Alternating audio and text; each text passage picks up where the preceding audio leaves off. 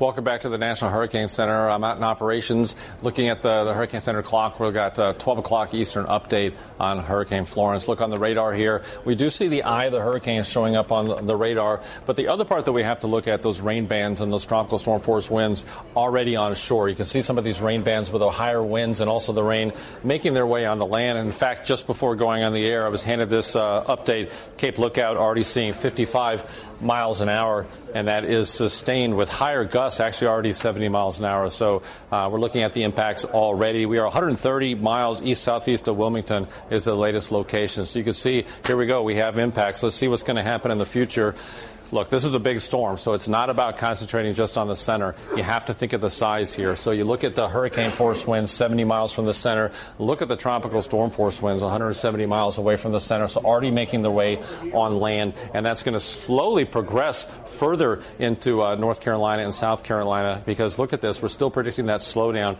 This right here is 8 o'clock on Friday. This is 8 o'clock on Saturday, and most of that still remaining a hurricane. That's not a lot of real estate to cover, and that means prolonged issues with the onshore flow and the storm surge, the rain, and that wind as well. So that's going to continue. With time, we're going to slowly progress, not really much to steer the hurricane, but with time, we finally have a system coming down from the Midwest and sweep out the system with time. The problem is, back behind, you're going to leave a lot of water, so we're going to have continual river flooding with time. So let's look at some of those impacts that we've been talking about. One of them is the heavy rain. When you have a slowdown of a tropical system like this, this becomes a problem.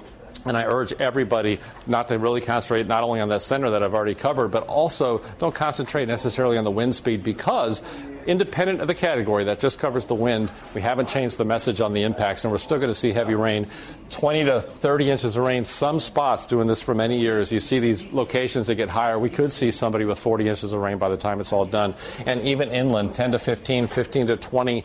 Look further inland, Charlotte, Raleigh, 6 to 10 inches of rain, 4 to 6 for Asheville and Roanoke. That's an incredible amount of rain in these places as these rain bands continually flow. So that's dangerous flash flooding as we have that rainfall over some terrain, mountains and hills. That could be especially dangerous. So the rainfall we have to keep an eye on. The other part of this is the storm surge. Very deadly storm surge, the number one killer in these tropical systems. And if you notice, even with the system down here, the storm surge is larger with this onshore flow into North Carolina, 9 to 13 feet in some areas, 4 to 9 feet in portions of North Carolina, and even into portions of South Carolina, 4 to 9 feet. So very dangerous storm surge. And by the way, the longer we keep the system here with the onshore flow, the further we can push that storm surge. In some areas around the Neuse River, you look at portions of the Pamlico Sound, look, these areas could see storm surge several miles inland. And the final threat here, we do have a tornado watch.